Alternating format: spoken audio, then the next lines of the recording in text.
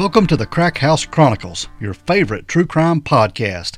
I am Donnie, and with me is a man that says one of the biggest decisions that men have to make in the summertime is cargo shorts or cargo shorts. It's Dale. You're damn right.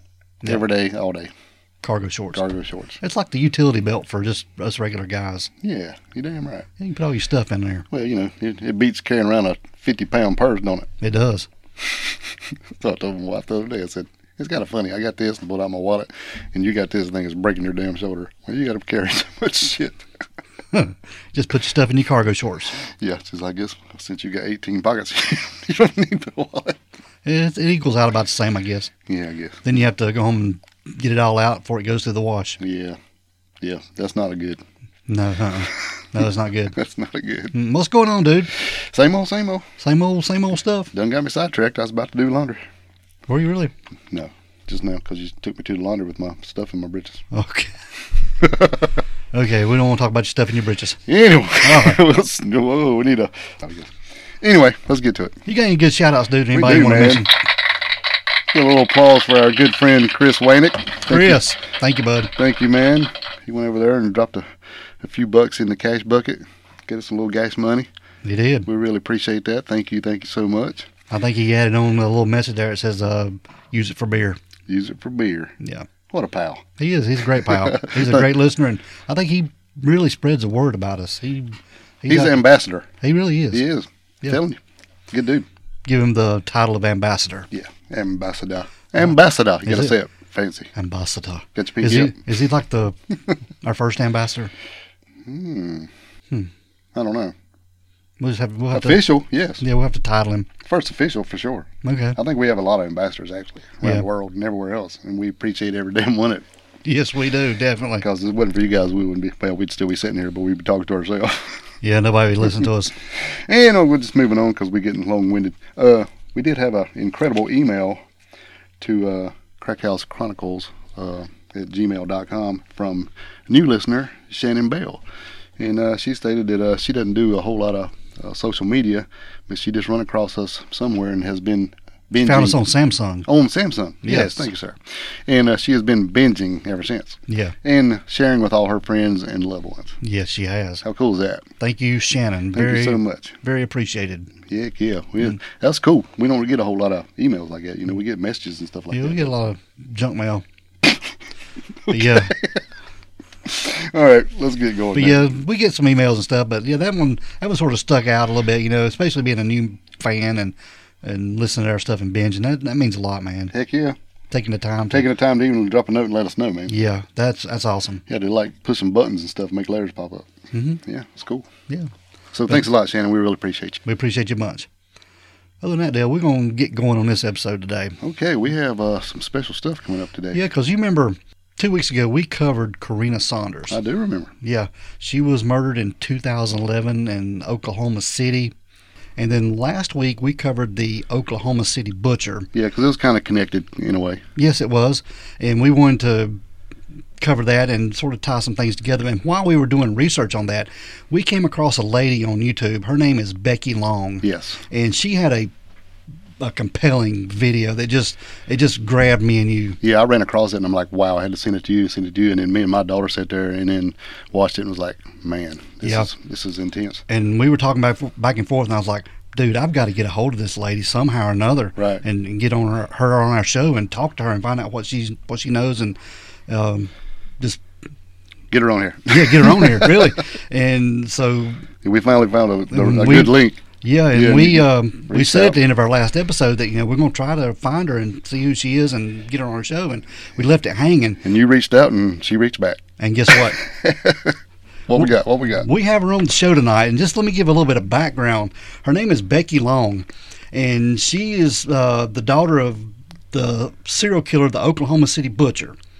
She is also an advocate for survivors of childhood sexual abuse, exploitation, and trafficking, and the founder of RisingStronger.org, which is a nonprofit organization, and it's dedicated to helping survivors of sexual abuse, exploitation, and trafficking, and helping them heal and thrive. Man, you got to commend that, right? Yes. A lot of respect there. So let me welcome Becky Long to the show.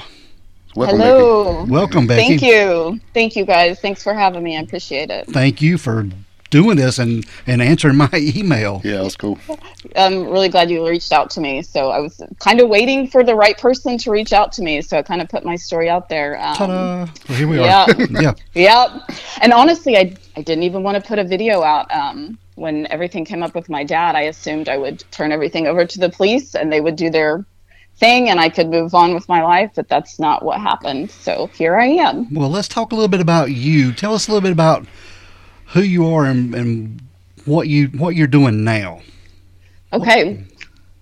Yeah. So like you said, I'm Becky. I live in Houston, Texas. Actually live in the Woodlands, which is just north of Houston. I'm a consultant. That's my job. I do marketing consulting. Own a small boutique consulting firm. We work with companies in the energy industry. I have 3 kids and 3 dogs. That's pretty much my world right there. And also starting Rising Stronger, the nonprofit you mentioned. Based on my background, I've spent a ton of money on trauma treatment and therapy. And as I dug in and realized there is a lack of the services for survivors, and so I decided this is my passion. This is what I want to do, is help others heal. So That's awesome. Wow, yeah. Awesome stuff. So Thank you. what got you into thinking that your dad was the Oklahoma City butcher? Let's go back in time a little bit. Okay. Just So tell your story. Yeah. Okay. This is where it gets interesting. So grew up in Oklahoma City. My parents were Linda and Daryl Long, and I have an older brother that's 18 months older. I didn't remember much of my childhood, and I kind of assumed that, I didn't really know why. I knew my dad was an alcoholic, drug addict, like all the things, right? And so kind of just went on with life and got married very young, had 3 kids, and I did struggle with depression, anxiety, all those mental health issues. And when I had children, I became very, very, very fearful. I homeschooled them. I couldn't leave them with anyone. Looking back now, I can connect the dots and say, yeah, I know what was going on. But then my dad passed away on September 27th in 2017. Okay. And this is where my whole world changed. I started developing symptoms of PTSD after that. And I wasn't necessarily connecting it to my dad's death. I didn't really understand what the hell was going on, honestly. And so slowly started developing symptoms of PTSD. They escalated and it got severe. I was pretty much struggling to function and survive. I was having what I would call collapse episodes, where when I was triggered, I just couldn't function. I would sleep for days. It was so miserable. Couldn't take care of my kids. And as time went on, they just became longer and stronger. I was going to doctor after doctor trying to figure out what was going on. I ended up having a brain scan, and I remember this psychologist looking at me, and she said, "You have the brain of a combat soldier." Wow. And I was like, oh my God, like what happened? I could not figure it out. And so slowly over time, things get worse. Men really triggered me. I work in the energy industry. Guess what? It's predominantly men. And so my days were so difficult. So just trying to, work, and then I'd be triggered and go home and calling in for a few days, really struggling. And so it wasn't until December of 2021, I had memories come forward. I started having nightmares about a certain, it was a night I spent with a friend at, when I was probably about 8 or 9 years old. It's interesting. I had a lot of trauma, but it's almost as if my brain allowed, the least traumatic, which it was still very traumatic, to the most traumatic. So you think you were compartmentalizing it? They say like you almost can't remember anything all at once. All the therapists and psychologists I've worked with, like you would be so overwhelmed. And so it's just like as soon as you feel safe to remember, you do. And it took over 4 years, after my dad died. But I had an instance with a neighbor, spent the night, and he was a meth addict, and he ended up raping both of us by gunpoint. And what kind of plays into that is I went home to tell my mom, and I didn't tell her about the abuse, but I told her he had a gun. And so this is the first memories that come up. And she calls a friend over, she's freaking out. And I remember hearing the friend say, "Do you think she's making this up because of Daryl, my dad?" And my dad at the time was a hot mess, like gone all the time, drugs, drinking, and things. And I just remember being devastated. Yes. How old were you at that time? I'm assuming about 8 or 9. Wow. It's hard to say. I was pretty young. And so I knew in that moment, I don't know if I'd remembered the things that we'll talk to in a minute when I was about 6 years old from my dad at the time. But I think that was such a pivotal moment in my life, because it was this message of nobody's going to believe you if you say anything. And so I kind of nursed my wounds and took care of myself. What's interesting is he went to jail very soon after for meth and gun charges, and nobody thought to think. And we were never allowed over there again. So that was just the rule, like not going over there again. But nobody discussed like what I had said happened. Just the gun. I just said he held a gun to us. And so. My mom, you got to remember, she is like in survival mode at this time. Like, she was abused. My dad's abused. This is the 80s where, the church is telling her to stay, don't leave. Her parents are like, you made your bed, you lie in it. I mean, my mom was just struggling big time, and no help and nobody. And so, a lot of people are like, where was your mom in all of this? But you think about I had an abused woman that was in survival mode taking care of me. And so, so that kind of sent that message. And so he ended up, actually, when this man got out of prison, he ended up pistol whipping his wife, and she passed away from her injuries. So very violent man. So that was kind of where it all started. And he's the one that I started having nightmares with. I actually even told my business partner, I'm like, it's so weird. I keep having nightmares about this man. And he, we had these conversations about him because it was really disturbing. And I was like, if anything happened, I would remember, right? Because I remember him being in the doorway, and the nightmare was just, I'd wake up very afraid. And then when the memories started coming forward, I'm like, I had no idea that, I assumed you would remember the trauma, but that's actually not how our brain works.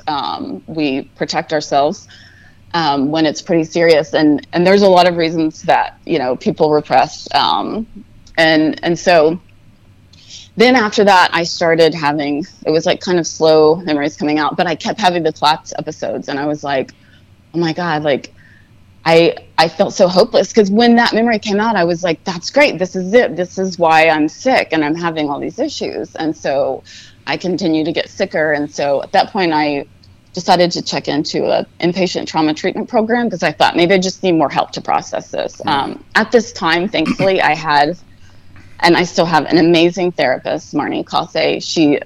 I just feel like she was sent to me from above, because she's just incredible. And so she was helping me work through this, but I thought I need a lot of help here. And so they were kind of booked out. I was going to check into the sanctuary at Sedona. And as I'm waiting to go, more memories start coming up of other abuse. And one of those memories was of my dad sexually exploiting me. And so I was going to see a friend on a plane, and it was kind of like, the memories hit when my defenses were down, like right as I was about to fall asleep. But I remember being held down and screaming, and just begging my dad for help. And so I start connecting dots, and he had a friend that owned a business in Oklahoma City, and this was kind of the hub of where everything happened. And then this friend had 2 businesses that were definitely cash-based businesses for money laundering. And so then I'm starting to connect the dots, and I'm like, oh my God, like, they were involved in sexual exploitation of children. And so I was just like, so thankful I'm going to this trauma treatment center, because I was having the hardest time, dealing with all of this. And then as I was driving, I just got a new puppy right before that, and Abby, and I'm going to be checked in for 30 days to an inpatient trauma treatment program. I needed somebody to watch her, because I was so afraid to leave her and my dogs, or my kids and my dogs for 30 days. I've never been gone that long from them. So decided, my mom said that she would keep Evie. So it was actually physically driving to Oklahoma.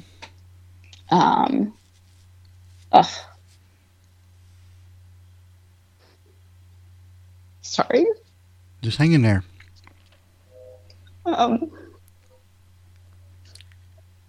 So I'm driving, and that's when memories came back of, I saw my dad he had 2 knives, and there was a woman on the table, and she had brown hair and high cheekbones, and I remember her profile very well. And it was like, I knew she was Native American, like immediately, like she had this Native American profile. And he was almost, it was like he had 2 knives. It's almost like he was cutting into her. And so I am driving to Oklahoma. I have just me, my 2 kids and my puppy. Actually pulled over to a gas station because I was in a complete full-on panic at this point. And I texted my friend Sanjay. I'm like, oh my God, Sanjay, he killed somebody. Like, I was just like, I mean, I don't even have the words to describe, like, as these memories are coming back, I'm like, oh my God, he killed somebody. I can't imagine. And so, Sanjay's like talking me, off the ledge. I'm in this, like, Bucky's bathroom, trying to pull it together for my kids. And so get in the car, and as I'm driving, more things come up along the way. I get to my mom's house, and I was like, I can't. I didn't want to tell my mom. Because she's already feeling like she's already struggling with everything, right? And so, so kind of just went on, and I was laying in bed that night at her house. I have, we're in this tiny full-size bed at my mom's house with a kid on each side. And I Googled, I don't remember exactly what it was, but it was like Native American knife dismemberment.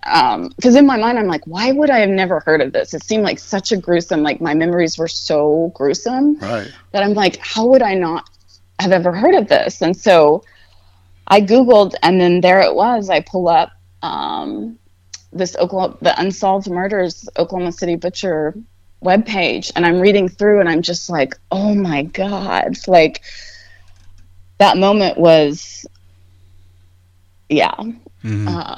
so painful. And I remembered we were in a warehouse, and my dad worked at the Wonder Bread plant, and I was like, I think we were in the Wonder Bread plant, and I looked it up, and the Wonder Bread plant shut down in February 1986, and Marcia Sanders was murdered in March of 1986. So I think my dad knew the ins and outs of the building. It was empty at this point, and I believe that's where we were when he dismembered her. He also, like, he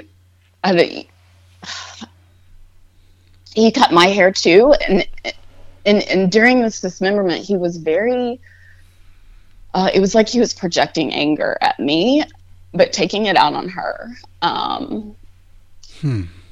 And so there was these moments of rage, and then he'd be calm, and then rage, and everything's very fragmented, to be honest with you. Like, I focused on my shoes a lot,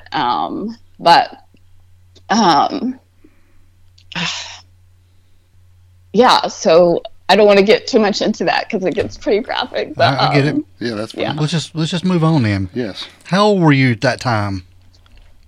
Sorry. Whew, I was 6 years old. Okay. And so, after that, I think there was still some more sexual exploitation going on. Now, I was the only one there when he dismembered her, and she was dead when I saw him pull her out of the truck. And so it was like it was probably about 6 months ago, I remembered that my brother got a tattoo after my dad died, and it's actually a skull on his leg, and it's a knife through the skull. And it's actually one of my dad's knives that he had taken to the tattoo parlor to put it, to have tattooed into the skull. Yeah. And, thinking, like, putting puzzle pieces together, I think my brother may have saw the murder, and I saw the dismemberment. I'm not sure. My dad completely treated us differently. Like, my brother was like, my dad hated women. We were worthless trash. And then I think my brother was trying to groom into, like, powerful man. So I often wonder, like, what's going on there. I tried to talk to my brother, like, when my memories came out, and he wants nothing to do with it, and actually cut me off when I went, when I came out with my video and asked him for the knives for the police. And I think, in the beginning I was very hurt because I thought this felt very hurtful. Like he could really help me here, but now I realize it's like a protection mechanism, right? I mean, this is, and he's an executive at this company in Oklahoma City that's, very large company. And so, having to deal with a serial killer dad is just, it doesn't align, right? And so I realize it's a protection mechanism. So I think I do think my brother saw something. Obviously, you don't get that tattoo without seeing something because, our subconscious, it controls 95% of our thoughts, behaviors, and emotions. And so, and for instance, I was a photographer for many years because I think it was my brain's way of trying to make photography a good thing. And I actually shut down my business when my dad died. But moving on to, sorry, that was a little side note to what you said, but I was about 6 years old at the time. After that, everybody's asked me about the gap in the murders. And so I do think... Let's talk about that. Let me just ask you this right here. Now, Kathy Lynn Shackelford, she was found in April 1st of 1976. Yes. Where was your dad during that time? Oklahoma City. Him and my mom lived south side of Oklahoma City. He worked in the Wonder Bread plant at that time. Okay. Yeah. What was he doing during that time? Was he just working at the Wonder Bread plant? Did he have any other things he was doing that you've heard of? No, no. He was involved with this man, the other man that was involved in sex. I'm going to call him John for the sake of this podcast. Okay. He met him at some point during that time. And my brother was born in January of 1978. So what would that be like? That was before my brother was born, Kathy Lynn Shackelford. Yeah, 2 years. My mom still has records of things going on with my dad. And around this time, he's threatening to kill her. He's not coming home for days at a time. I don't remember what year it was, but she even had record where he came home without his clothes and said he lost his clothes and billfold. He was I'm talking a mess. So my mom never knew when he was going to come home. He would be out drinking. He was missing work all the time. He was just a mess. And she would never really know what version of him was going to come home either, right? Exactly. Right. Yes. Becky, was he ever arrested for abuse or anything like that, or drugs? He was arrested for assault on my mom. I know at least one time. Multiple DUIs. I could have lost count. Like, I know there were multiple DUIs. Yeah. Don't think he was ever caught for drugs, but multiple DUIs. Yeah. So Arlie Bell Killian, she was found in April of 1979. Yeah. Which is 3 years. Yeah, it's just 3 years later. What was your dad doing between Kathy Lynn Shackelford and Arlie Bell Killian?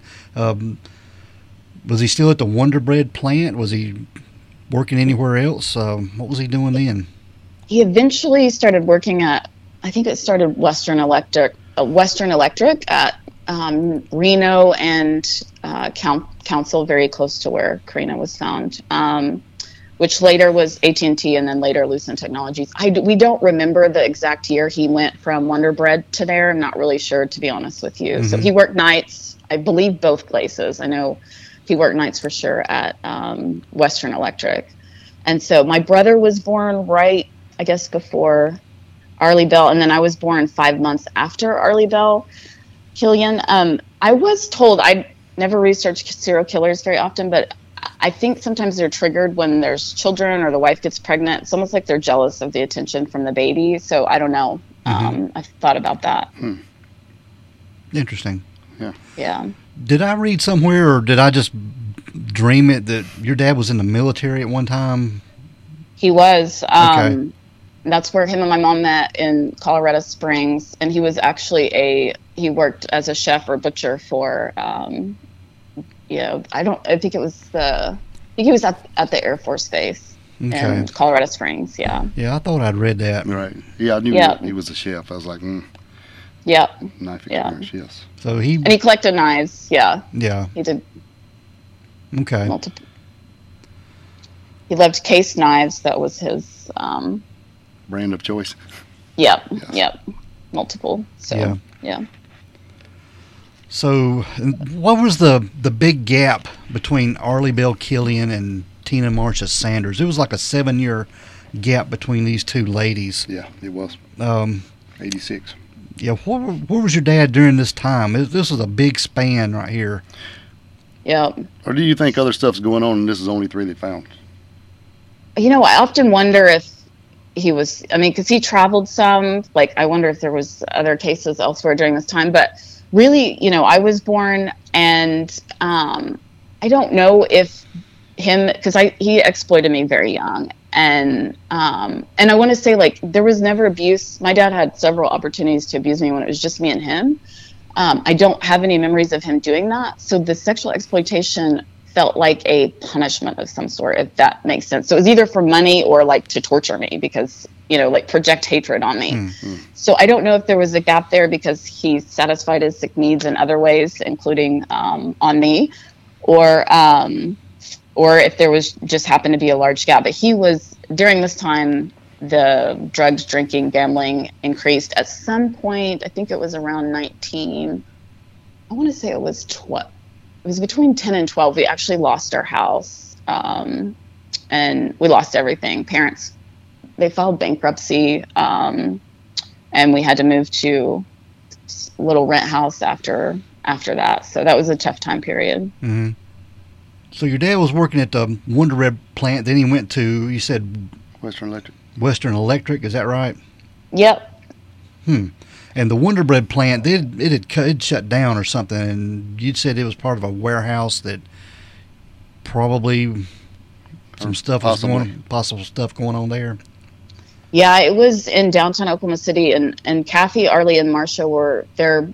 You know, he left body parts in multiple different places, but all of them were found within a mile and a half of the Wonder Bread plant. So I think he just knew that area really well from working there, and he worked nights. And then Western Electric, he was actually there until he was laid off. I want to say around 2002. So he was there for a really long time. Yeah. What about his sex trafficking? You know, you're trying to get his photograph out there and trying to get people aware of what your dad looks like. Yeah. Did you ever see anything like that going on when you were young? Yeah, so his friend, which I think it's important to note that I'm calling him John because, so he actually passed away in, I want to say November of 2021. So literally right before my memories came out, unfortunately. So but his brother is still alive, and they both owned the 3 businesses. So, you know, I remember being in this business and was near where Karina was found. It was a business that would attract children and teens, I will say that, and young adults. And I remember them developing photos in there, which, you know, had to do with the sexual exploitation of children. And then also I had a family member tell me they were at my dad's house. This was in 2003. Helping with some computer things, and these pictures started downloading when they were helping him, and it was a girl like in her 20s, early 20s, and she was in her bra and panties, and my family member was like, what is this, Daryl? And he said, oh, well, that's John's camera, which John is the one that had the business with the hub, and right. And that's his girlfriend, and he's putting her up in an apartment. But what's really odd about that is both John and my dad were in their 50s. John was married, and I don't know why John would need to borrow my dad's camera because John was very wealthy. So that I'm thinking that had to have been some sort of sex trafficking right there. And then I actually had a girl comment on my video. She recognized my dad. He was one of her, she said customers, but he was one of her abusers. And she said she saw him often at a sex trafficking trap house. Wow. Yeah. So, I feel very confident he was involved in sex trafficking. We know he was involved in sexual exploitation of children, and John was involved in that. So it doesn't feel like that much of a stretch to think they were involved in sex trafficking as well. And maybe even a stretch to be the killer of Kathy Lynn Shackelford, Arlie Bell Killian, and Tina Marsha Sanders.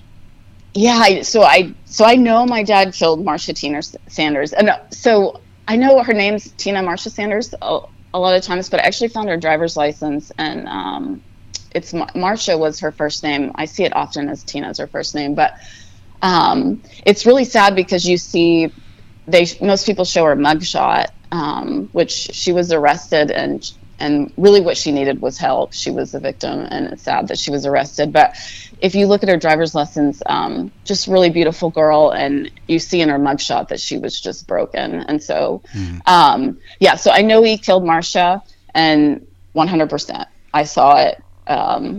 I live with that I'll live with that for the rest of my life. Now I'm told that's tied to Arlie and Kathy. I do believe he killed Karina because he did live 1.5 miles from where she was found. I used to think he acted alone with Karina, but I'm starting to question that lately. I know he acted alone with what I saw with Marsha, but starting to question some things lately with Karina. Right. Well, plus he would be way older with Karina, right? Yes. So, he was addicted to tramadol. I know that they found that in the system. So, in my mind, I'm thinking somebody drugged her somehow. And then that would make it easy. So I feel like my dad did drug her, and that's what happened. Right. So you said before, you thought maybe you could just take all this stuff you got and take it to the police. So they haven't said anything? Yeah, that was really interesting because when all this came up, I thought, I was very naive. I thought, I didn't want to be the face of my dad was a serial killer, honestly. Right. I was going to change my name and kind of just I wanted to make sure to bring the family's closure. I couldn't not do that. And so I thought, I'm just going to take this to the police and they're going to do their thing. And then, make sure he, investigate whether he was involved with Karina's or not. And, I can turn over everything. I'll give him the knives and then I just go on with my life. Right. I couldn't even get the Oklahoma City police to call me back for weeks and weeks. And it wasn't until, so finally that's when I was like, okay, I'm going to make a video, because in my video, there's just so much. I know it's a lot of circumstantial evidence, but there's if you hear how my story played out and all the things about my dad,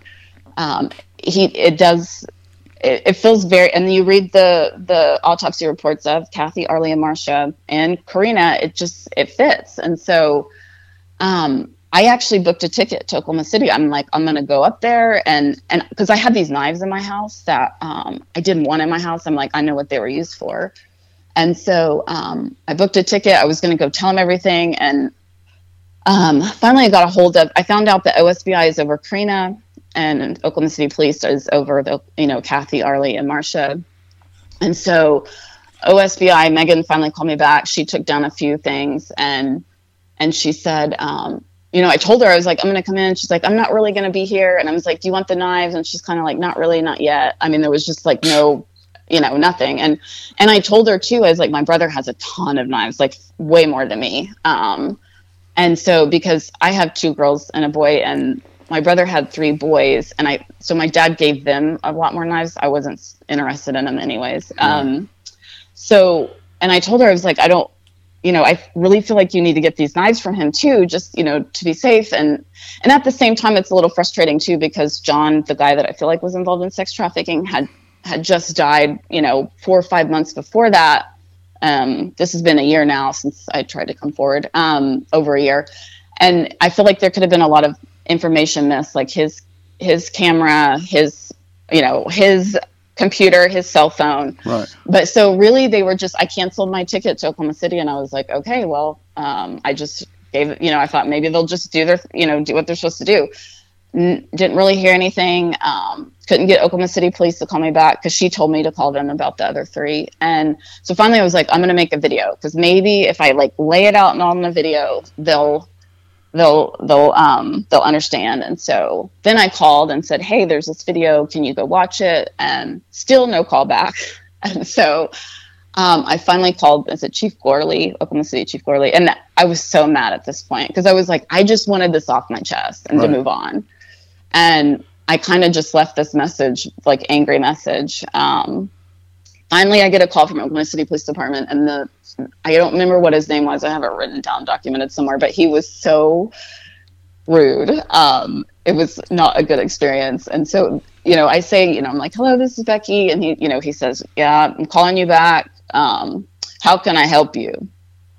And so I was trying to help him, but he was just like, okay, what do you want to tell us? I mean, it was just, he was dismissive and cold. And as soon as I hung up with him, I was like, they're not going to do anything. And that's when I started researching missing and murdered Indigenous women. Mm-hmm. And there's a movement because they're murdered. Indigenous women are murdered at a rate 10 times the national average. And we don't hear about them. And I think, there's a lack of law enforcement action a lot of the times. And then the media doesn't report them. In fact, Kathy Lynn Shackelford, it was first reported that she was a white woman. And so I think she made the front page of the newspaper. But as soon as blood tests confirmed she was a Native American woman, nobody talked about it ever again. It was dropped. It was crazy. Completely dropped. And so, I don't know that they gave that the time and energy at the time. And I was actually told by one of another, because I called and complained again after this one guy I called Chief Gorley again. And so then I had Lieutenant Breton called me. I guess he's like manager of cold cases. And he said, we really don't have any evidence from the Oklahoma City butcher cases. And I said, you guys kept no evidence from one of the only serial killer cases in Oklahoma City. And he backtracked just a little bit, or he said, well, we might have some blood or something, but he's like, we really don't have much. You could just tell they were just not interested. Right. It was just trying to blow you up. I don't think anyone's really looking, sadly, the more I look, anyone's looking for them. I read that Marcia has never even been claimed, sadly, all these years, and nobody ever claimed her. I did have Arlie's cousin reach out to me after seeing my video, and she said Arlie had a really, really rough life. And so I was going to go see if I could find Kathy Lynn Shackelford's family as well, but so far I haven't been able to find anything. But that was the kind of the eye-opening of there's a lack of response from law enforcement for Indigenous women, and I didn't know that until I started researching. So why do you think your dad was wanting these Native American women? What was his connection to this type of victim?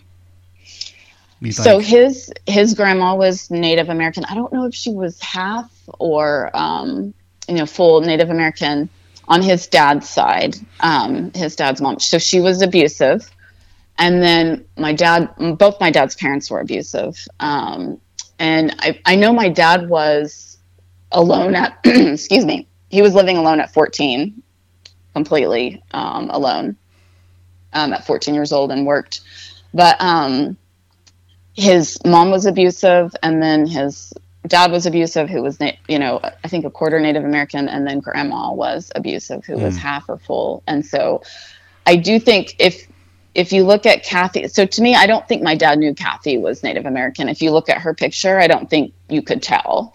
And so Arlie and Marcia, I feel like he knew, Kathy, not so much. And so I've had a lot of people say, well, it couldn't be Karina because he targeted Native American women, but I really don't think he knew when he murdered Kathy that she was Native American. Mm-hmm. So when it got to Karina, if he was Karina's killer, how old would he have been at that time? I think we talked about that, but what would his age have been in 2011? He would have been, he was born in 1949 in June. So what would that be? I'm trying to do math on mine. 62? 62. Am I doing that right? Yeah. That sounds about right. Yeah. And in my video, I posted pictures of him at that time, and I found a video of him very close to that date. It was actually my son's birthday was August 30th, and we'd had a birthday party. I found home video of that time because I was thinking back, like, what happened around that time? What could have triggered him? He wasn't doing well. And I knew he wasn't doing well since he got laid off at Lucent. There was like this slow tank downhill. Mm-hmm. And I don't know if I was wondering if like maybe my son's birthday triggered him. I don't know. I thought about that. Plus, they have a lot more time on his hands if he's not working at all. Yeah, and I think he was angry a lot too because he lost his job. He started struggling financially because there was this period. I want to say it was around 94 or like 90 to 2000 that he was doing really well. He lost weight. He was exercising. His job was going well. He was sober. He was dating. So I wonder if that has to do with the gap too. And I was telling Donnie too, I found he did start driving a truck after he was laid off. And I found some murders along his truck route. At some point, they weren't as gruesome as these murders. I believe the women were either strangled or stabbed. I read two different stories, but there's not a lot of information about it. So I also wondered, could there be other people? I'm not sure. It's possible. Very possible. Yeah. So when Karina was killed, we talked about this off the air a little bit before we got started. We were discussing this. What is the authorities telling you about Karina's case? Supposedly picked up there at the casino. What are they telling you? Or not or not telling you, yeah. Not telling all of us. So I really dug into her case for a lot of reasons because, one, it felt really disturbing how Bethany City Police handled it. And also, I knew my dad's friend, John, had ties to the Bethany Police Department. My dad used to joke about like he had his own little mafia, or, he would say things like kind of bragging about how John was very, could kind of get away with things. And so, if you, I kind of want to talk about Bethany City Police and then it kind of ties into the OSBI. But, if you start reading on them, they had the case removed from them. And what's interesting is 2 of the Bethany police officers, I think it was Jinks and Warfield, were fired after OSBI took over. Yeah, and what's interesting is they were fired, and then they said it had nothing to do with the cases, with Karina's case. But what I thought was interesting was they didn't find out. It was OSBI that discovered that they were stealing stuff, and it wasn't until they didn't discover that until they came in to take over for Karina's case. So right. I'm wondering, like, if they didn't do anything to Karina's evidence, then how come that OSBI figured that out when they took Karina's case over? I thought that was interesting. And at the same time, it was very odd how, they were both fired. There was a judge that said that he should be charged. And then all of a sudden, and even the judge said there was like a lack of, there was a lack of accountability basically within the evidence room. Like these guys could kind of go in and out as if they, as they wanted, it seems. And all of a sudden these 2 guys were reinstated with back pay. Yeah, and there was not another article about it. I have no clue what happened. Yeah, that was crazy. I thought that was really weird. It was like he fired them and they're like, come on back. We got some money for you. Don't worry about it. It's all good. Yeah, it makes you wonder. Especially when the one guy, was definitely pinned for stealing stuff out of the evidence room. So, what the hell? Yes. And then he immediately retired, which I thought was odd. Right, yeah. Thanks for the money. I'll see you. I'm out. Yeah. That's exactly what they did. Just come back and pay them off and then let them retire. Yep. And it just, that didn't sit right with me. And then, going back to, originally there were 2 guys, Jimmy Macy and, was it Luis Ruiz? Luis Ruiz. Yep. Ruiz, yeah, okay, thank you. So what's interesting is the Bethany City Police arrested them based on, Tia and Michelle, which they gave conflicting accounts. And so Tia eventually actually recanted her story altogether and admitted that she didn't see a video of Karina, but just heard of it. Right. And then also Jimmy Macy recently, I think when they did the last documentary, he's passed 2 lie detector tests with flying colors. But at the time, police claimed that Macy wrote letters to other inmates that confessed he murdered Karina, yet they never showed these letters.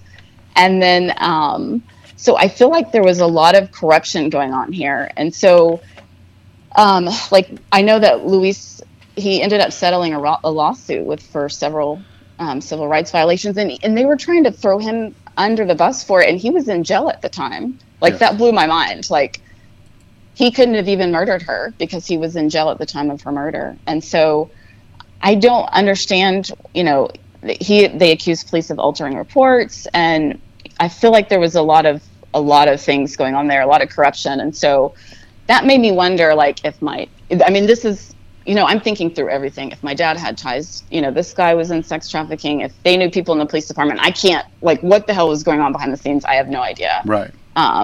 Just things don't feel right. And so then OSBI takes over, and I still feel like they've been trying to nail Jimmy and for the murder. And so, like I said, he passed two lie detector tests with flying colors. But what's interesting is I couldn't let go of the surveillance video. I was like, why would they not release a surveillance video? Yeah, we're talking about it at the casino, right? Yes. The one that said the red truck and the sleeve tattoos. Now we're talking. So that really bothered me, because I'm like, all these cases, that's what you do, is you release a surveillance video. And so I kept digging into this, and then I talked to a reporter that has been investigating this for several years, and she said that she doesn't think there's a surveillance video. They've been trying to, get a hold of it for several years. And actually, one of my last videos, Karina's aunt, who has been so sweet and supportive on the comments, but just lovely family. But she said, because I touched on that in the video, and she commented that she was in a meeting with her sister, several OSBI agents, and she asked them, is there a surveillance video? And they said no. This is crazy. So, yeah. And I actually just went to OSBI site last night, and it still says surveillance video, red truck, sleeve tattoos. So what is going on there? Like, why is OSBI, why did they say that? Why are they lying? Yeah. And that's what's interesting too, is because Megan kind of just dropped me. She just, I would text her a few things I would think of here and there, and then eventually didn't really hear from her. And I ended up asking, one of the reporters I've been texting a little bit about, and she said, well, I think they're looking for a specific knife that killed Karina. And my thoughts are like, they didn't even look at all the knives that my dad had. They haven't seen what my brother has. So that makes zero sense. And then at the same time, I was told that my dad doesn't meet the profile that they've built for the killer. And I'm like, well, you've had this profile for how many years now, and it's not working. So right. All you do is keep giving the same guy lie detector tests. Yes. Yeah. Yeah. And so I'm really perplexed as what's going on with those. I don't understand. I know it's been 20 plus years, but I wonder if anybody at the casino could tell you if they had a damn video that night. That's actually a good question. I don't know. And my dad carried a Nike duffel bag to the gym. He went to Pacer Gym right there off Northwest Expressway. And I was like, would they still have surveillance video for that? Because they could see, when he had it and maybe when he, didn't anymore. Yeah, I've thought of several things. Yeah, good idea. That's good. Yeah. And something else that stuck in my mind was we moved houses in like July of 2010. And my dad helped us move. And those big saran wrap rolls that you use to move and you wrap furniture in? We had a big roll left. And I remember my dad asking if he could take it. And I remember this because at the time I was like I knew he wasn't moving. I thought it was like, what are you going to do with a big old saran wrap roll? And I actually asked him, I was like, you plan on moving? Like, what's going on? And, he came up with like, oh, I can use it when other people move. So I know Karina was wrapped. I don't know if it was like regular saran wrap or it was like the moving wrap, but, these things. Yeah. So. But it hadn't been too long since Karina's death, 2011. I mean, they could pull some DNA off of something. The bags and the saran wraps, surely they could got some kind of forensics off of that. Don't you think? I have not read that they found DNA anywhere. No, they didn't. So I don't think they have. Yeah, I don't think they have DNA. So I don't know if, my dad was like super careful, and so and I thought too, like she. she was missing, like she was last seen or, known account, like from her family, she posted on September 28th, which is my birthday. And also my dad basically drank himself to death on September 27th, 2017, which I kind of feel like is maybe he had some guilt for what he did. And it was after, it was 2012 that he really started going downhill, like 2012, 2013. I don't know if Karina stirred something up and God, I hope he felt guilty. And he was a mess. And he actually got in a car accident at the Taco Bell. He drove there drunk for some reason, and he got in a car wreck at that Taco Bell that Karina was last seen at, which I thought was interesting. Mm-hmm. And he basically drank himself to death. So, I wonder too, like if, him and John are running a sex trafficking ring. I know they're throwing other names around, Kenny Rogers. Were they under them, or did my dad act alone? Just so many questions about that. So. Wow. But the authorities aren't telling you anything at all. No.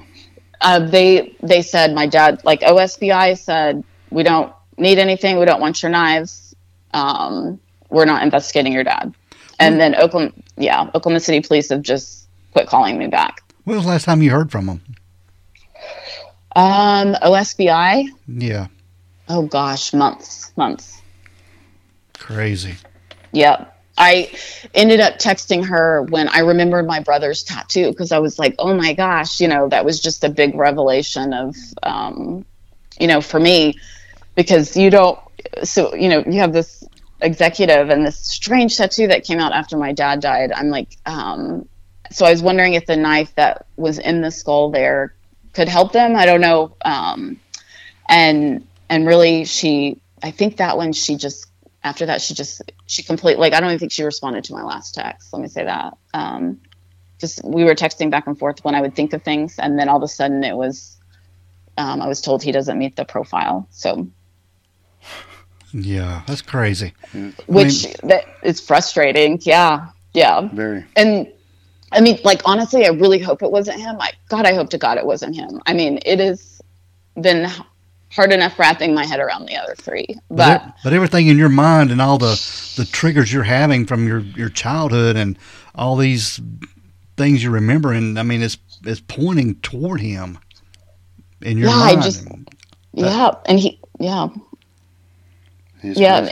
lived a mile and a half away. It was his grocery store. And I will say he had a used car business at this time. He had a warehouse at like Northwest 10th and Council.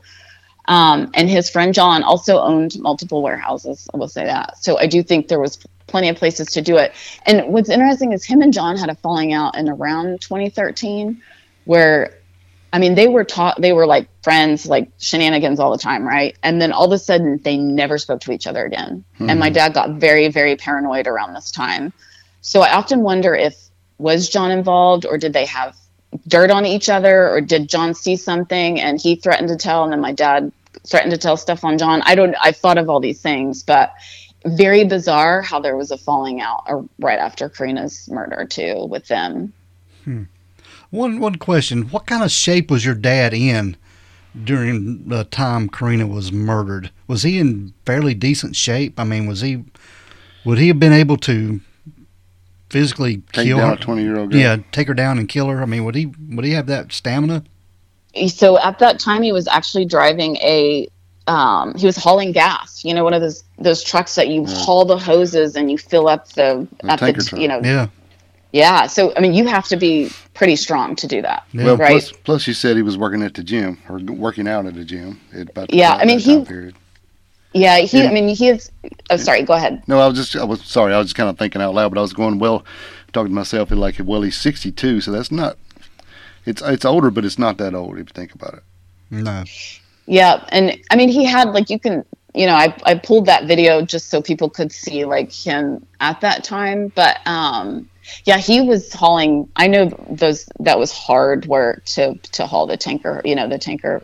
Right, so it's not like he's just sitting around doing nothing, So, correct. Yeah. Yes. Yeah. Okay. Yeah. So it's possible. Very possible. Yeah. Especially if there was a drug introduction. If she was drugged and sort of incapacitated. Because that was kind of her gig too, Yeah, and she was seen around, he lived there, he had a warehouse there. Was it maybe he met her through sex trafficking? Maybe he just picked her up. I do feel like he probably thought, like his other victims, nobody was ever looking for him. Nobody was ever keeping their name in the news and bugging, the police. And so I do think maybe the paranoia came because with social media in 2011 in the news these days, but I really think that got to him because the other three just kind of, withered away. He got away with it very easily. And so I do think maybe that's what the paranoia was from too after she died. Yeah. Very, very. So yeah, and he, if you read him, like her hair was cut, their hair was cut, he cut my hair. Very similar. I mean, there was I know with Kathy, she was found. It's almost like maybe the murderer was going to go back to that abandoned house. But Arlie and Marcia, I believe, they found parts for a couple weeks. He was really toying with the police. It was really disturbing. And obviously, I think with Karina is he couldn't. It's with cameras and I mean at that time I don't think he could do that. But and I often wonder I don't know how that works because where was he keeping Marcia and Arlie too? I know Marcia had body parts in ice chests. Can they tell if Karina how long it was? I mean they said they think she died on October 11th, but if somebody preserves that, I don't know how that works. But I often wonder if he kept her or anything like that. So yeah, that is so crazy. Yeah, I feel like if you take him and he lived a mile and a half away and you put all the evidence together and take a look at how he looked at the time, and at this point, if they called and asked for the knives, I wouldn't give it to him. I wouldn't trust him with them. I think a third party place needs to take this on because we have corruption and lies going on that I don't understand. Yeah, smart thinking there. Yeah, absolutely. Yeah, so I was I would love eventually to have I ended up putting him in a storage unit because I didn't want him in my house anymore. I get it. Yeah, I get they're it. sitting in a storage unit, and I'm just hoping eventually somehow I can find somebody to test them. Whether they have anything, I don't know. But maybe it would bring closure. And I mean, I'm with you the DNA because I thought maybe they'll swab I'm willing to give them my DNA to see if there's anybody else, but I just they've just dropped me. So I don't know. When was the last time he was arrested? Do you know your dad? Oh, yeah. What's interesting is he got in a wreck at Taco Bell. This was around 2014, I want to say. And he was definitely drunk, but he somehow managed to manipulate the first responders into thinking he had Alzheimer's. So he got away with it. Heck? Yeah. And then I got a call, I want to say it was probably 2015. This is after I moved to Houston. And they found him walking around in his underwear around the apartment complex. And they thought he had Alzheimer's. And I was like, are you sure he's not drunk? And they're like, no, something, so he made them think he had Alzheimer's. I would, pack up my stuff, because the hospital would call me, he's not doing well. And I would get there and he was going through a lot of withdrawals, I think, at the hospital. They didn't want to give him stuff. He was so mean to the nurses that I would just sit there and apologize. I'm so sorry. I mean, it was horrifying, his behavior in the hospital at this time. And so this is where he was kind of a clean freak for a long time, but he just lost his mind at some point. And his condo was disgusting. He would drink so much he'd fall down the stairs. One time he fell down the stairs and he lay there for 2 days, just drunk and couldn't do anything. And I guess eventually he called for an ambulance, but we actually had to have a hazmat crew come in and remove the couch because it was soiled. I'm telling you, his last days, he was just gone. And I cut him off at this time. I was trying to help take care of him, but he got very, very abusive. Verbally, I'm here, I'm trying to have things delivered for him from Amazon, set him up with meals. And he was just so hateful that I made the choice at one point to say, I'm not gonna do it anymore. So, and he also called me, and I was in the hospital for gallbladder issues after I moved to here, which I don't think it was. I was having these weird collapse episodes, and the doctor thought it might be my gallbladder. But anyways, I don't like taking pain pills because I think I see what I saw addiction growing up, and so my dad actually called me and was trying to get me to send him my pain pills. And I was like, no, Dad, that's illegal. I'm not doing that. And oh man, the things he said were just horrible. So he got pretty dark in his last days. Becky, what can our listeners do to help you out? What can they do? Oh gosh, thank you. I think if you could call the Oklahoma City right now, I've just been asking people to call the Oklahoma City Police Department and tell them you want them to investigate, bring closure to the families of Kathy, Arlie, and Marcia, and also call OSBI and ask them, I've been telling people to ask them about the surveillance video, and then ask them why aren't they releasing it? Where is it? And then also, why aren't you investigating Daryl Long? To me, it makes no sense. And so, other than that, I don't know. I'm looking for a private investigator and a lawyer to kind of help me pull some things together, because this keeps me up at night. I kind of want to just I would love nothing more than to bring closure and just shut the store and put energy and focus into my nonprofit. But it's really hard, this just hanging and not being heard and knowing that there's a lot of information there. So yeah, if anybody knows of a private investigator, a lawyer, or can help me out there, that would be great. And really share this podcast with as many people as possible. I don't know if I can send you guys pictures of my dad and you guys post that on somewhere. We found a few online and stuff, but yeah, whatever you want to send us, we'll definitely use it. We'll get it out there for sure. Yeah. Yeah, and then leave these guys 5-star podcast reviews for being willing to share the story, because it has been really, really. I thank you so much for reaching out to me and trying to help with this. So, yeah, that'd be great. Well, Becky, you are one hell of a strong woman. I'll tell you that. Because when I saw your first video, then the second video, the follow-up video, it was just like a complete turnaround. You really made some leaps and bounds, and we're very proud of you and what you've done and what you're still doing. Yes. Thank you. Yeah, I've had a lot of, some things I won't understand, but I've had a lot of great people come into my life, and signs and synchronicities have really just helped me out, and a lot of healing at the trauma treatment program, which is why I want to give that back to other survivors. And so that saved my life. So thank you. Awesome. Well, we're glad we know you, and we're glad to have you as a friend, and we will do anything we can to help, and we'll definitely get this episode out and share it. And I appreciate that. Get it moving. Damn right. Thank you so much. Thank you. I appreciate that. Do you have anything else, or are you good? Yeah. No, I think we've covered a lot. I can't think of anything right now. Okay, but I didn't want to leave without offering. Yes, no, that's great. Thank you. Yeah, absolutely. Well, Becky, thanks, guys. We can't thank you enough. Thank you so much. Yes. Thank you. Well, Becky, Bye-bye. You have a good night. Thank you. You too. All right, bye-bye. Bye-bye. Bye-bye. All right, Dale, we want to thank Becky Long for being on the show, and man, what a trooper. I'm telling you, this lady is one strong lady. Strong, passionate, man. She's on a mission, no doubt about it. No doubt. And we want to thank her again and for reaching out to us after we reached out to her. Yeah, we was all doing a bunch of reaching, weren't we? Yes. But, man, yeah, we'll definitely put up all our stuff, and you guys reach in and do some reaching yourself. Yeah, check the show notes and check our social medias on this, and we'll post it all on there, all the connections to be able to contact the Oklahoma City Police and all the phone numbers and everything, try to get this out and get her some answers and find out who murdered these women. Do some posts about it too. Yes. Yeah. All right, Dale. Whew, let's roll. We're going to get out of here. Yeah, man. We want everyone to be safe. Please be careful and don't do stupid stuff.